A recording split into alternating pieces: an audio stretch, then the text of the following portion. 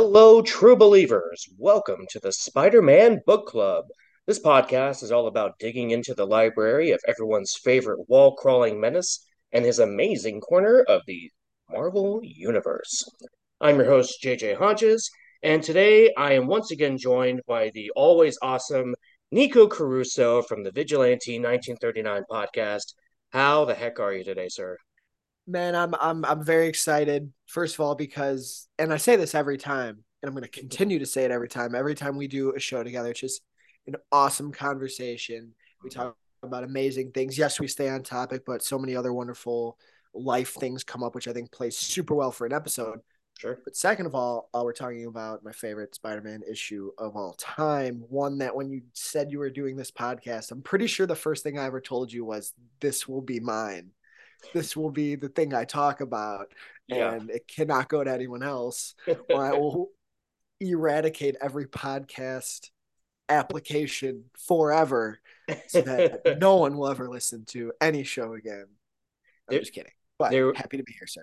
there was some language that we will not repeat here. No, but Exactly. but seriously, you threw that out almost immediately because it was our first episode, with you and your father. I said you guys want to do Amazing Fantasy, and of course, you said yes. Yes, You guys are always gracious guests and friends, of course. Um, of course. and then you said, "Oh, is it? Can I suggest something else?" And I said, "Of course." And you said that, and you're like, "Nobody else gets it. It's mine, right?" And I was like, "Yeah, yeah." It's. I mean, it's mine.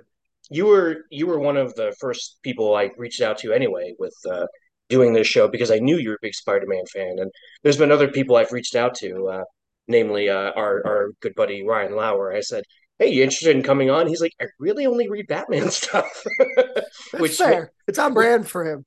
well, I mean, yeah, it makes sense. He's the Batman book club guy. So I was like, okay, yeah, no problem. I still bug him every now and then, so maybe someday. What you guys should do is you should do on your show what I did with him is where you do the two issues of the Spider-Man Batman crossover. I Um I did suggest that, and he had turned me down because of you, oh, because he because I was. did with him. Oh, I'm Yeah, sorry. that's okay. No, I just thought that was funny because he's like, the. I was like, would you want to do that? Maybe we do the Batman Spider-Man one on yours and the Spider-Man Batman one on mine. And he said, well, the Crusoes have already called it, and it was like that meme of Well, Seinfeld, I'm right? sorry. Going like Newman. It was like that. I was like Crusoes. My bad. Oh, it's all good. It's all good. It worked out. I had another guest that picked them, and he and I had great conversation about it, and we're going to Oh, continue that sensational. later this year. Um, so this issue we are talking about today, Amazing Spider-Man number 300, which was the 25th anniversary of Spider-Man, written by Dave. Oh boy, I'm so sorry, David. David Michelini. That's what Maybe I say. Some people say Michelini, but I think with all Michelini. those letters and syllables, the Yes. ch becomes a k. So I say Michelini. That's what I've always said. Yeah, yeah. We're gonna go with that. And sir, if I'm saying it wrong, if you're listening to this, please educate me and be a guest. Yes. Um, penciled and inked by Todd McFarlane, who is a classic genius in his own right. The Todd Uh, father. exactly. Colored by Bob Sharon and lettered by Rick Parker. And this issue came out January 12th of 1988. So it was just after I was 6 months old. How about that? Oh wow. Look at that. It was a late birth present for you Exactly. years Exactly. later. I gotta say, Nico, like reading this issue, which I really loved. I was so excited reading it. I mean, there's very I can count on one hand the number of Spider-Man stories I've truly disliked in my life. They either Mhm. go from yeah, that was fun, or wow, that was amazing. You know what I mean? And pun Yeah. intended. Pun So intended. there's only a couple here and there that I've been like, oh, that was terrible. Um, but so for you, this being your favorite thing of all time, uh, what what uh, what is it about it that drew you in? That you said, I'll kill anyone who says they have this Yeah, one. right. uh, I'll venom them. I swear to God, I'll venom them I'll myself. choke them with my symbiote. I'll go full symbiote. I'll go full emo Toby Maguire and just ruin some day, kick some dirt in people's eyes and do a strange dance after. No, so for me, why this is my favorite thing in the world is it's are there probably better written Spider-Man issues? 100%. Sure. But it's just the whole from start to finish the look everything this is as I've said I think on previous shows my favorite thing about Spider-Man is him in the black symbiote costume or just in the Mhm. black costume in general even when it's his cloth fabric one. It's just the Yeah. coolest look for me from a very young age. It was the coolest thing for me watching the 90s animated series with my dad. The Alien Saga episode happens in that first season. There's the three Hmm. parts, and then getting the action figures, the shirts with the logo on it. That was my favorite thing. So then when I was finally getting into Spider-Man comics around that time, the early 2000s, my dad is like, okay, do you want to see the comic where Venom came in?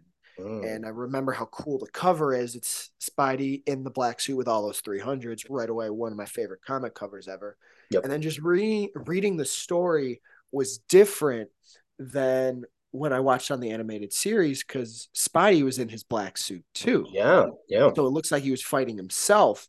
And in reading the issue and just having so much fun with it and seeing really what Venom was and how he was originally created, and the issue was very scary, which I thought was cool. It was cool to see the villain be so menacing, but at the Hmm. same time, um, what I liked and what I did get from a young age is by the end of it, he has to get rid of the black because of Venom and go back to the classic thing. So it's a really symbolic issue too of and I really believe this is what Michelini went for, or maybe it's what the editors went for, is the whole idea of the black suit. And even though he was gone with the symbiote, there had to be a change back to the classic suit.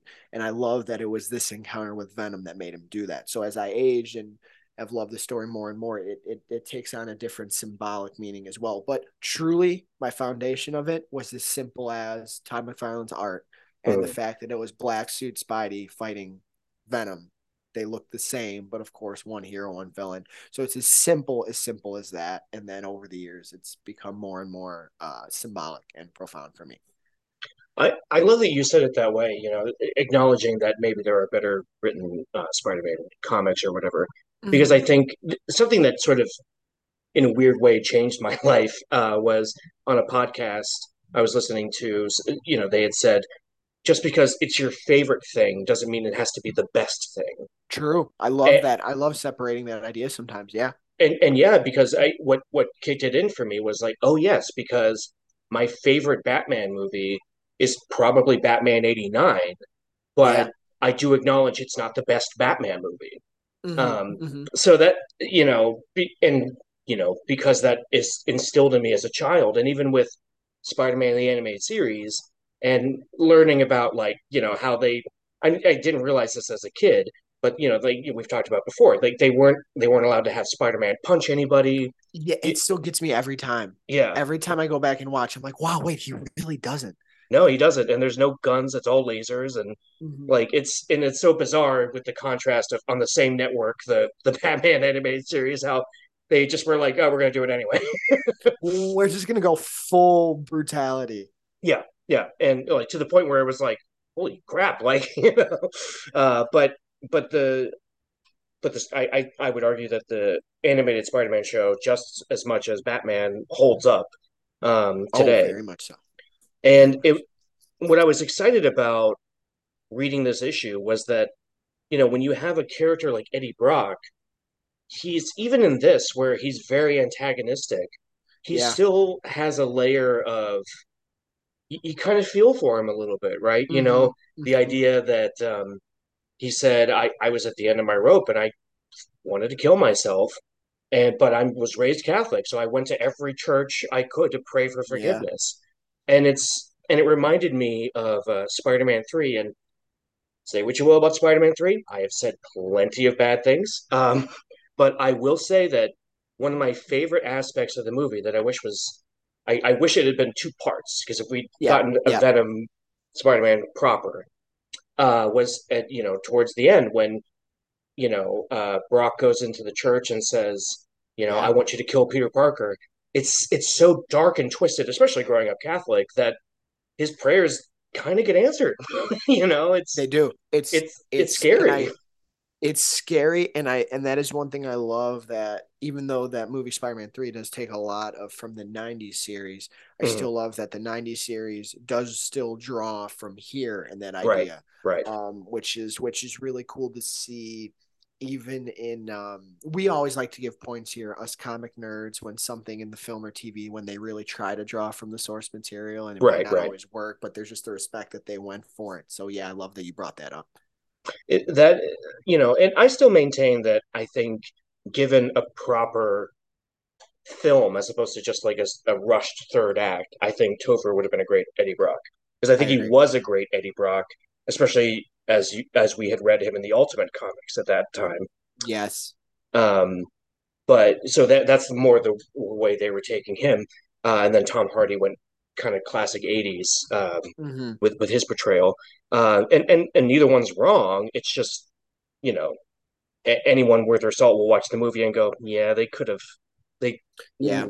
yeah. But again, we're not talking about that. But one thing I loved was, you know, showcasing the the terror, how terrifying Venom Mm-hmm. is.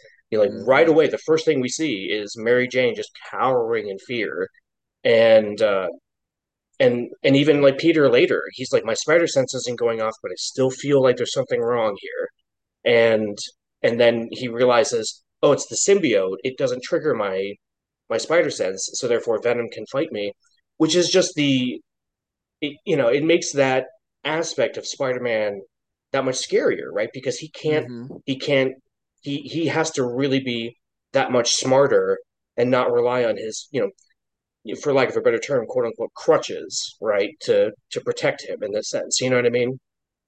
I do.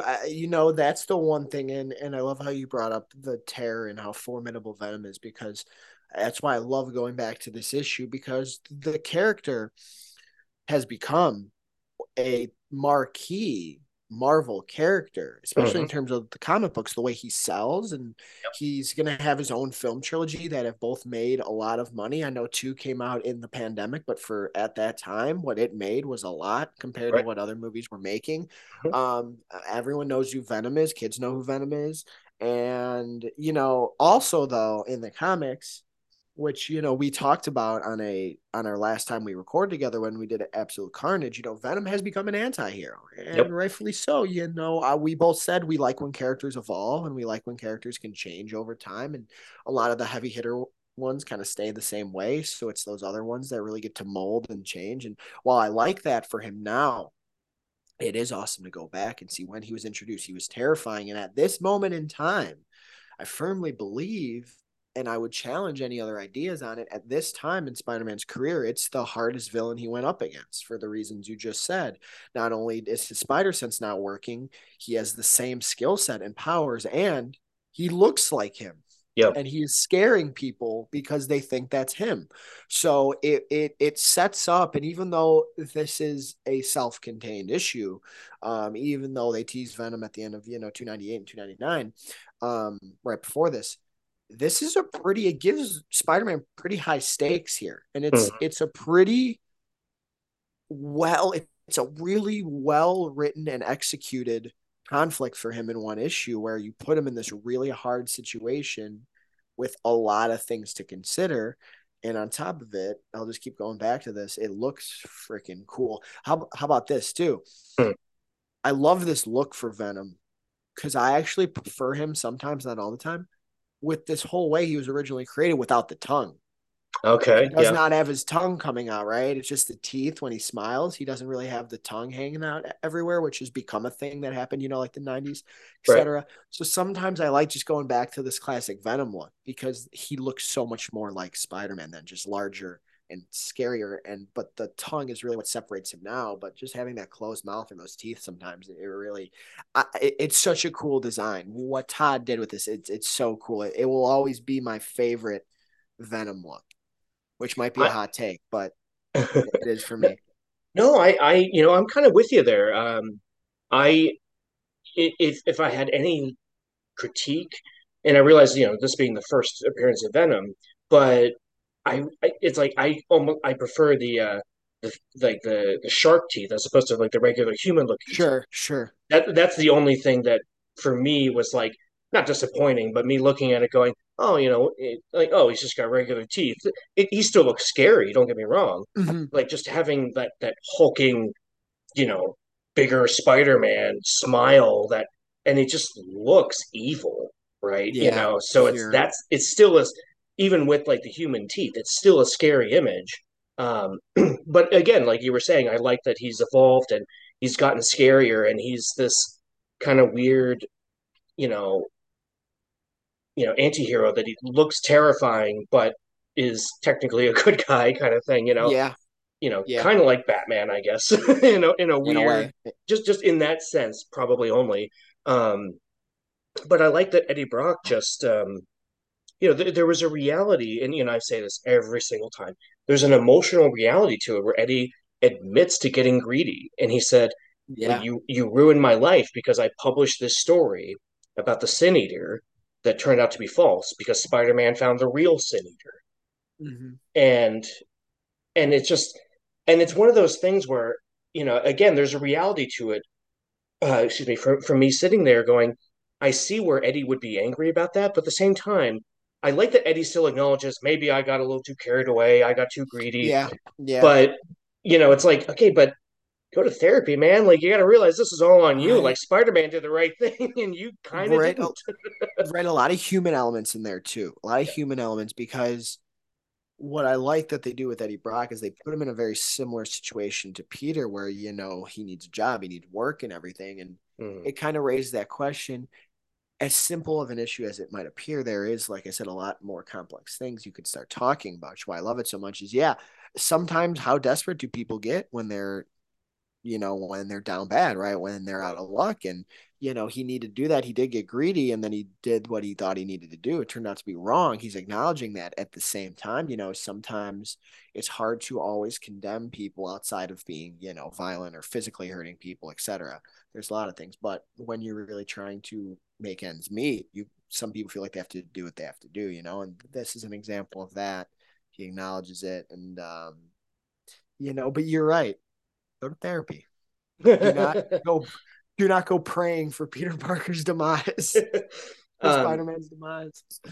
what what really struck me, again, was right at the beginning of the issue, and I think it's sort of classic horror movie moment, and Yeah. like the Watchmen movie, I feel like one of the best decisions that movie made was having the movie open with the fight between the comedian and his Oh yeah. attacker, which of course, spoiler alert for 14-year-old movie and Yeah, we're and a we're fine. 35-year-old comic. It's it's Ozymandias, but I think that the movie opening that way, it gave us some really interesting stakes, and in a way I could almost see it the way Mary Jane was describing it. I could almost see the Venom in the shadows coming in saying, "Where's your boyfriend? I'm here to kill Mm-hmm. him," and Mm-hmm. she just being so freaking terrified that she can't think straight. And and that's a feeling that I'm sure a lot of people, especially women, go through in certain situations, and Absolutely. it's a scary feeling to feel helpless. And I think we've all felt that way at a certain point. Hopefully, not to this extent where someone breaks into our home because that's Yeah, terrible. exactly. Because that's Mm-hmm. where we're supposed to be safe, right? Yeah. But I love that Peter just. I love that Peter. She's like, we got to get out of here. I can't live here anymore. And he was like, yeah, okay, we'll Mm-hmm. do it. And it's funny to me that the way it was written was very like 80s writing where it's like the woman feels bad that she makes more money than the man, where it's like, well, this was clearly written by a man in the 80s, because I think Yeah, nowadays right. if I met a woman and she made more money than me, I'd be like, if anything, I'd just be like, can I have some money? Brock. Yeah, thank you. You mind helping pay my car off a little bit? Right. But because I wouldn't mind that at all if No, my it's significant other made more money. if it is, it is, right? Yeah, and I think a more modern day approach would be that. But I did still like that, she was. there's a cute bit there where she's like, "Why don't you take some pictures of me? Be a fashion photographer." And he's like, it's almost like even though it was like 9 years before the movie came out, he was almost channeling like an Austin Powers, right? You know, that's all I could Oh, think. I was like, maybe. I wonder if this was Austin Powers inspired. It couldn't have been because Austin Powers didn't exist at that point. But when he's like, "Yeah, baby, yeah, show me what you got." Oh Yeah. yeah, and he's like, "I can't do this." And I thought that was just so funny and so cute because it just speaks to the nerdiness of Peter Parker, right? That Of course. even him trying to be like sexier or whatever is just he's just not very good at It that. just doesn't feel right. Yeah. I like that you brought up both these things. One, the horror movie element, because that kind of plays throughout the issue too, not just with what Venom does to MJ, but the way he keeps, surprising Peter, and Yep. the suspense builds up in the few times they interact, because they do interact a few different times here. Yeah. Yeah. And each time he comes back, it gets scarier and scarier, and it's really putting Peter in this crazy situation, which once again, great stakes for conflict. Also cool character use for Venom. Yep. And in an issue that opens very scary, it keeps that tone throughout the whole thing. So it's consistent, which I like. The other thing Totally. you brought up is this is a time in comics that I really like Peter and MJ's relationship. Hmm. And like you said, for the little bits like that, you see the classic Peter come out, but just to see them on the same page, and for most of it at least, is so refreshing. And Hmm. I'm someone who believes, I'm in the camp now, who believes while the current amazing run, I'm not going to give spoilers, why the current amazing run I think is some of the best amazing stuff in years Hmm. consistently. Um, I still am in the camp of, at this time, he should have gotten the Spider-Man right now should have the Superman treatment in the comics right now, where he's firm in his relationship with MJ. They're Hmm. together, they have kids, and we can explore Spider-Man being a dad in main continuity consistently. I know Yes. there's been things done, but I mean in main continuity, I know there's a lot of discourse around that, and there's a whole who his actual true love argument is, which I love having, which I love having, and I get that idea, but with what we have here, it has been Peter and MJ for years, and I think that's what it should be.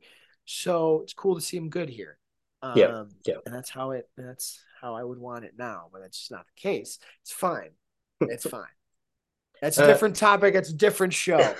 I no, I'm with you there though because I think that there's an argument to be made that the stories can be just as interesting if they're together versus if they're not together Exactly. Exactly. because I'd argue that when they are together they can make each other stronger and that makes for better Mary Jane stories too, Mm-hmm. because instead of having her be the damsel in distress, which she can often was in the Yeah. books as the girlfriend, as the girlfriend to wife is a totally different story. And not that Totally different story. Mary Jane as a single woman can't be a strong, independent woman, but I think you know on that tangent for just another moment, the way I'm reading Superman comics is feeling like, well, Lois Lane is a strong, independent woman you know, because she gets to be that support system for Superman, and he gets to be that support system for her. So they make each other stronger. Yeah. And I also don't want to piss off any feminists because if Lois Lane was No. single, 100% she's Lois Lane, no matter what. Mary Oh Jane is yeah. Mary Jane, no matter what. I I'm just saying that single people versus married people, it's a completely different dynamic. Mm-hmm. Um, And when characters are together, like you said, there's ways to make them stronger. It's why, even though I'm not huge and I no longer watch it, one thing I did like about Superman and Lois was seeing them as parents, yes, and yes, seeing someone like Lois Lane be able to have that dichotomy between being a mother, wife, and a journalist like she always was. And I yep, think when you start giving characters, like you said, it's not just that they're together and they make each other stronger. They take on a whole new meaning of a human being. Human beings, we evolve, we adapt, our yep, responsibilities grow. And I think, like you said, MJ spent so much time being this damsel in distress. I think making her a consistent mother and wife and having more stakes on her own life and her as a character would allow her to evolve just as much as it would Peter. yep. So I agree with you there. Yeah, and again, it's not to say that she wasn't that way before. Mm-hmm. It's just Oh yeah. it's a whole other dynamic. And again, I want to stress that because I don't want to make it seem like men make women stronger. Obviously, not the case. No, it's Um, not the case. my my daughter would be just probably just fine without me. Uh, but I don't ever want to live in that world. Yeah, So no, that's not a world we want to exist, my yeah, friend. but anyway, I hope everyone knows what we mean Of here. course. I hope. If Yeah, not, we're well, we're sorry, but I think we did a good job yeah, we're explaining not, it. we're fans here. We're not. We're not Andrew Tate here, so Yeah, there you go, there you go. What we're not saying is what James Cameron said about Wonder Woman back in the day was yeah, that that's a he big no no. he didn't like Wonder Woman because he felt that women are only stronger if they go through trauma. And Yeah, I'm happy to say that a lot of women, including Patty Jenkins, they called, pardon my language, but they called bullshit on that immediately. oh Um, yes. Oh so yes. I'm with all of them on that. That no, and part of the reason James Cameron has super turned me off in the past several years, not Yeah. not just the fact that Avatar needs to get a million sequels. Um, Yeah. That's one layer of many layers of Mr. Cameron lately, so that's we digress. we're moving on from that because that's a whole other episode and conversation. But I liked that the all the characters in this that like you were saying, there's a horror element that's throughout it. But and I like that it like any great story, it's hard to pin down the quote unquote genre, right? Because there's very funny moments in it when they're moving into There their new are. house. There are. There's the guy with like kind of the crazy mohawk that's like 2 feet tall, looking at Harry's hair, and he's going, "Whoa, what's up with that guy's hair?" Yeah. It's such a silly like 80s 90s joke that probably wouldn't get made today, but still made me laugh because I thought, the funny thing is that we've all been saying that about Harry and Norman's hair for as long as we've been watching these things, going, "Geez, what is up with their hair though?" Right. um, and then having that cameo with Harry and Flash and Robbie Robertson. It just even though they're not in the book for very long, it adds to that world building. Like it feels real because sometimes there's you're going to see your friends, but you're only going to see them for a little bit because they're helping you move, you know, Yes, exactly. or you're only going to see you know uh you, you know uh, your new place for just a little bit because then you get called into work, right? Yeah, right. You have something to do. It really adds a nice adult layer too. It's a slice of life into adulthood. Yeah, yeah, and I Sometimes think tense adulthood. and so some of the more boring parts of adulthood too, right? It's like, oh Yeah, well, like the help me mundane move, stuff. and well, let's discuss work. Well, okay, that's fine. Let's talk about this job, but right now I got to leave because my other job is calling. Yeah, As Peter does with Harry, and I like and I like Mary Jane's commitment to Peter that she says I was with you for better or for worse, and I meant it because yep, that to me again feels real. It makes their relationship stronger. And again, like I was talking about, like the photo shoot they were doing earlier, I like that she was kind of like, well, we could always do something for our private collection, and he was like, whoa, okay. yeah, Just cute little moments like that.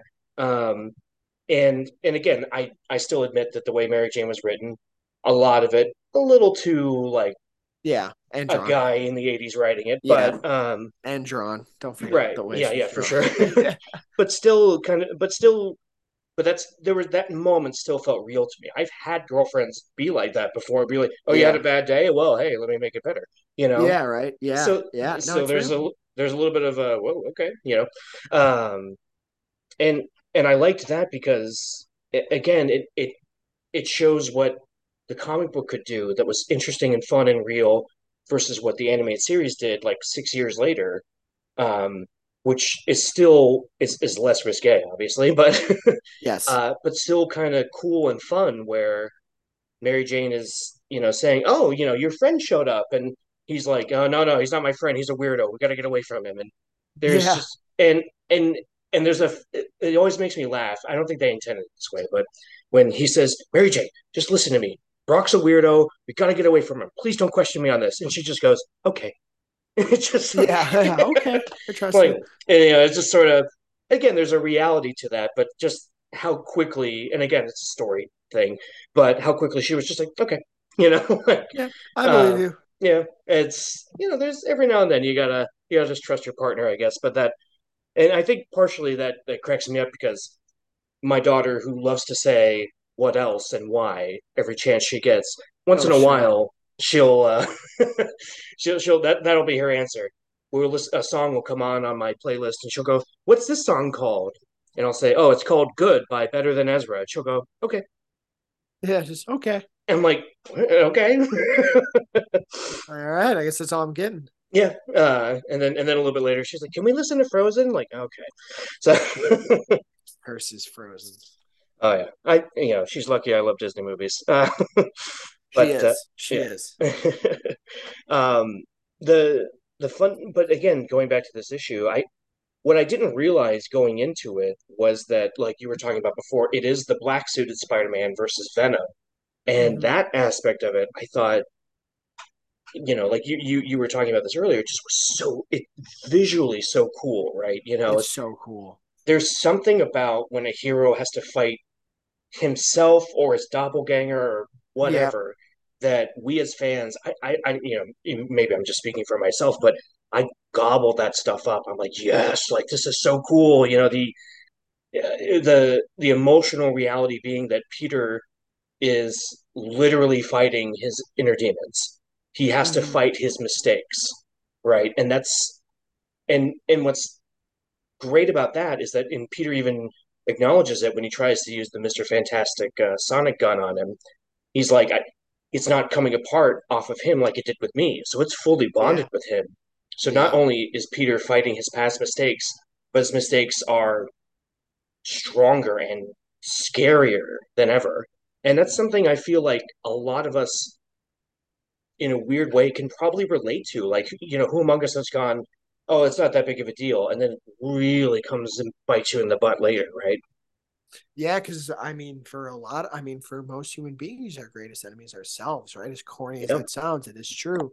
All of the internal battles we're going through, and you're right. It's visually he's fighting himself, but also a lot of there's a lot of Peter and Eddie Brock, and there's a lot of similarities between them Hmm. as human beings. So, like you said, when these things all start manifesting, and then you're combating that, and to bring it back to the visual standpoint, it is a larger, scarier version of himself. It's why he got rid of the symbiote in the first place. So there's a Right. lot of things paying off in this in a negative way, right? A lot of things Hmm. paying off in this encounter between the two of them, and it continuously, and when you bring in his friends, when you bring in MJ, who's scared the whole issue at various points, you see her get very much freaked out by things. It also just Hmm. continues to raise the weight of what Spider-Man is on him and the people around him, and now we got this formidable villain that has my abilities, and I don't know how to beat him Right. because it's not coming off the way it did for me. So it continuously builds. There's a nice progression of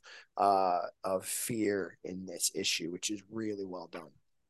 I think what makes this issue work is having also read, as we talked about before, the when Carnage was introduced, because there's a similarity there.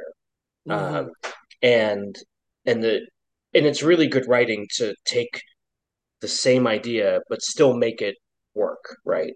Um, Yeah. and and or to build off of that idea, like, okay, well, here's, because it sounds so silly at first, right?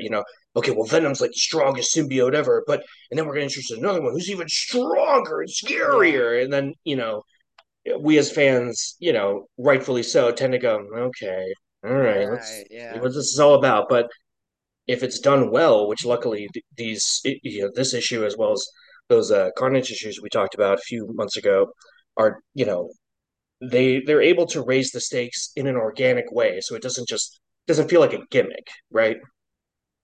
Yeah, I think they did a nice job with these two. I Hmm. know, of course, in modern day, it's really hard to create new characters now, and because it feels like all the ideas are gone, right? Yeah, So you got to get creative. But no, with these two, they did a nice job making Eddie have more of that human battle that you'll later see. yeah. And then it was one thing to make Cletus just this cold blooded killer that looked scarier, the red, and had more things he could do with the symbiote that were scarier. Yeah. and more brutal, right? Which even threw Venom for a loop, which really threw Spider-Man for a loop. So I think they did a Right. nice job of progressing it with these couple characters without getting corny. And I'll even say what Donny Cates did with Null, Stegman did with Null, I think also worked. I think all the other symbiote people in between throughout the Hmm. years were kind of like, yeah, here's another one, but then making a god and a cosmic version did kind of up the ante. Not, of course, on the level of Venom or Carnage, that they'll still be the top two, and I think unattainable. Sure. But yeah, Well, let me ask you something. As far as Spider-Man, I don't think I've asked you this before, but I've had this discussion about Batman comics, but um, what to you makes for a great Spider-Man story? What's the aspect of a Spider-Man story that's bringing you back and having you, you know, craving more? for me, it's a and which will kind of counter my like for this issue, but we're talking about one specific monumental story versus something that is trying to catch my attention overall. For me, it's always two things. There's got to be a personal element, Hmm. and there's got to be a grounded element. That doesn't mean it can't be a really good story of him in space or whatever. But what I mean by a grounded element is him needing to solve or accomplish something by himself with his own capabilities, right? Yes, he could have some help here and there. And what Hmm. I mean by a personal element is I do like when there is an emotional or an interpersonal conflict. Yeah. So he could be he could be chasing MJ, he could be with MJ, it doesn't matter. But as long as there's a threat to her or to Aunt May or to something in his life where the weight of Spider-Man is on him. And then the grounded element is he has to overcome that himself with his smarts, with his strength, with something. It'll always be those two.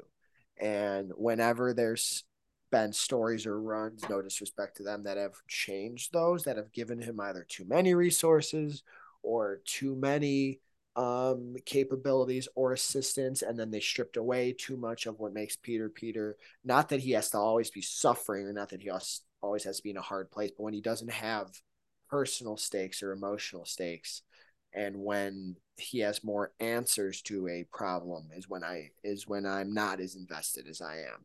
What Hmm. would you say it is for you? Um, I I'd probably, parrot a lot of what you just said. I like the idea of Peter being, like a good example is in this story when he shows up with the sonic gun, it falls out of his hands and he's reaching for it, reaching for it, reaching for it, and Venom goes, are you, like you're not going to get that weapon, and they have to have a fight without it. Yeah. It Yes. it's interesting. That's why we read this stuff, right? We don't want the hero to have an easy answer, Exactly. but at the same time, we don't want the hero to feel like, well, he couldn't beat this guy no matter what, right? It's why Amen. I love like Flash season 1 and Arrow season 2, because when you have the villains that are, if your hero is at a 9 and the villain's at 11, you have to believe that the hero can You have to believe overcome it. that. Mm-hmm. And I think that Spider-Man at his best has always done that when he's got nothing but just his brain, right? And a good example is this issue when he says, "Wait a minute, the webbing his webbing's organic. That means he might run out at some point." My favorite part of it. Yep. It speaks a lot to us as the fans going like, yes, like Peter's using his brain. He's not just going, "I can't beat this guy. I got to go to the Fantastic Four," which Yep. obviously he does, but when it's just him and the Fantastic Four stuff isn't available to him, I like that we feel like, okay, there might be an easy out for him, but he's not gonna it won't be available to him. No, it That's won't. that's gripping storytelling. You know what I mean? Exactly. And to make it even more symbolic, I love that he gets brought to the battle, he gets brought to the church, right? Yeah, yeah, And that's kind of where their final battle is. It's twisted by Eddie, right? But it also makes sense in terms of the story and in terms yeah, of where Peter was with the symbiote before. So he's confronting it all at once. And you're right. In the end, he's not going to beat Venom physically. He can't. He has to beat him with pure smarts. And he sees something, and then he keeps doing it in terms of cutting down that webbing. And it's just such a cool way to beat a villain like Venom. You know what I mean? right, Because it's right. simple. It's simple, but you had to go through so much to get there, right? And you can understand why it took Peter a while to get there. You know, Exactly. it wasn't it Exactly. it wasn't an easy win. It wasn't like he'd been planning this the whole time. It was a spur of the moment. Oh wait, if I just sit and think about it for a minute, I can figure this out. Yeah. And that's kind of the best type of storytelling. There was an episode of The Flash season 5, I think, that did that. And I don't care much for that season, but there was some good stuff in the beginning. One episode being, Flash talking to his daughter XS, and he says, "We have super speed. You know, don't just rush into things. Like, take your time, think, and then Yeah. run into battle." And she takes his advice later and ends up winning in the episode. I don't remember what episode it was. But I thought that was such a cool use of their powers, to just say it's all well and good to have super speed, but what can you do with that? Same Yeah. with same with Spider-Man. Okay, like I can't beat him physically, so I'm gonna have to outsmart him. How do I do that? How do you do Because that? his genius is kind of his best power, isn't it? Amen. It always is and always will be. Yeah. Um, it, One thing I got to say that really got me excited in this issue was that it kind of the same ending as Spider-Man No Way Home in a way, right? Where it's like MJ says, you can't wear that suit anymore. It's too scary to me. Like I was traumatized by that. He's like, okay, so I guess I'm just running around in my Fruit of the Looms and web shooters. Hmm. And she says, oh no, like here's a suit. And I like that again, a bit of reality that made me laugh was she acknowledges that it's not his real suit. She got that from Germany, Yeah. but it's something he can wear and be the classic Spider-Man. And I loved that because I kept thinking, well, that's so interesting because I sometimes forget that there was a long period of time in the comic books where he wore a black suit, Yeah. um, whether it was the symbiote or just the cloth suit. So it's interesting to see the moment, which I didn't realize was in this issue, um, where he says, "No, I'm going back to the red and blue because that's Spider-Man. That's the friendly neighborhood Spider-Man." Um, and it's and again, it feels organic. It doesn't feel like a toy commercial. It doesn't feel like, well, you bought the black suit, now you can buy this suit. It's like Yep. it it works in terms of the story, even if it's in this contained issue and it's a little rushed, but not to the point where I'm like annoyed by it. I was very much like, yeah, No, yes, absolutely. that's Spider-Man. Right. And it was cool, like I said at the top, to make something like this happen where he had to go back to the red and blue and give it a lot of symbolism. And it also Yep, represents like a new era, right? He's back in the red and blue. The way that the people respond to that is going to happen. yep, So, and it's, I just find it cool because sometimes, in comic books nowadays, or I mean, historically, really, characters get different suits and hmm they have reasons and they have them for a little bit or they don't always stay.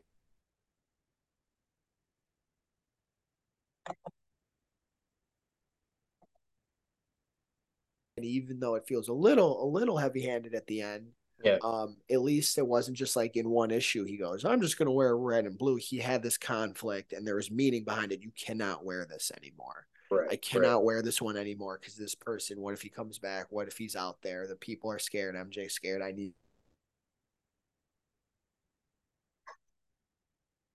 facing Venom and is able to move forward. So he moves forward back in red and blue. And the aesthetic of it is, I like how you brought up No Way Home because I thought of Mhm. this when I saw No Way Home because it's that like wintry shot. So I'm Right, like, yeah.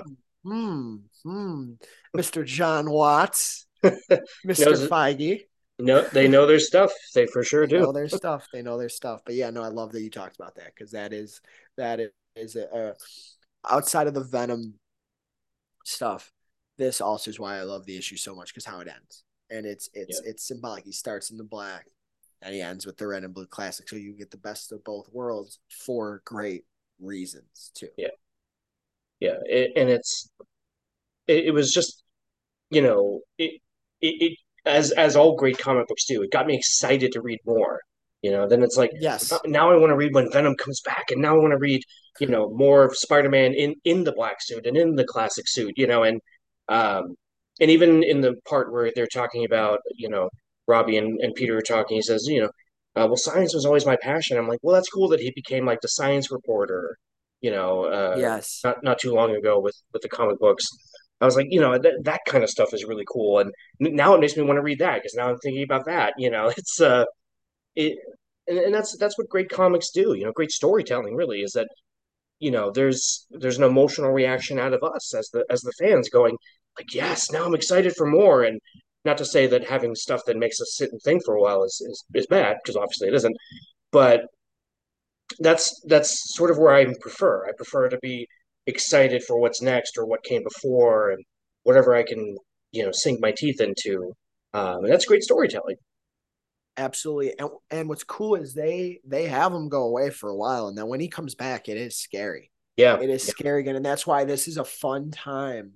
This period of Venom is fun because everyone is, like I said, so used to him now, Hmm. as this anti-hero. So if you're listening and like Venom and you maybe haven't read this older stuff where he is a villain and he is scary, and I know eventually we get into the Lethal Protector stuff. There's a stuff with Carnage. There's a nice progression, but these first couple times Yep, you read it and you're like, man, Peter is scared. I am scared. He yep. comes back. He's like Bane almost. Yeah, He was yeah. like Bane for Spider-Man at this time, in which when he Sure. was utilized and when he came back for these first couple times. Of course, now we've seen every villain so many times, so it's not the villain we're scared of, it's the story. Right. Right. So we've seen Carnage a lot, but absolute Carnage makes him and everything around it ultra terrifying, right? Yep, But yep. so he felt like Bane at this time. I will always say in a way he's like Spider-Man's Bane in a way. Of course, different type of character, but in terms of at least at first the terror and physicality of it all, it was there. I 100% on board with that. I love that you put it that way. Nico, this has been such a blast. I'm so It's glad we got always to talk about this. Um, I will say before we wrap up, my one complaint about this issue was the way the Thing looked. He looked really weird, like didn't he? he carved Yeah, his head into a mohawk. It just was just, yeah, I don't know why. I have to look at if that's how. I'm not a big, and maybe I'll go to our friend Pete Vera for this because he's a big Fantastic Four guy. I've not read a lot Fantastic Four. I hmm. did not know if there was a time where that's what they looked like. I don't know if that was a Todd thing, if that's what Todd wanted to do. I truly don't know, and Yeah. I'm admitting that. Somebody tell us. I don't know. We'll look into it. But yeah, I agree. Some of that design, I was like, what? Yeah, Each like time I go back, I was like, oh yeah, wait, he looks like that. yeah. I do, but I do love the idea that the Marvel universe feeling so connected, and it's something that I think the DC comics have struggled with a little bit. They're better about it in more Mm, recent years, but great I point. love that Marvel has always been that way. That it feels like they could be walking down the street and just say hi to each other. Like Exactly, it's a cool element. yeah, yeah. So I could forgive the weird look for that aspect of it. Um, but like I said, this has been a total blast. I'm so excited we got to do this, and because you had asked for this issue forever ago, and I appreciate your patience when we finally got to it. Hey, happy to be patient for you, my friend. Always. So Nico, where if people are swinging through the interwebs, where can they find you? Well, real quick, as always, I just want to say thank you. It's always a blast. Hmm. Our wonderful conversations once again did not disappoint. And today actually flew by.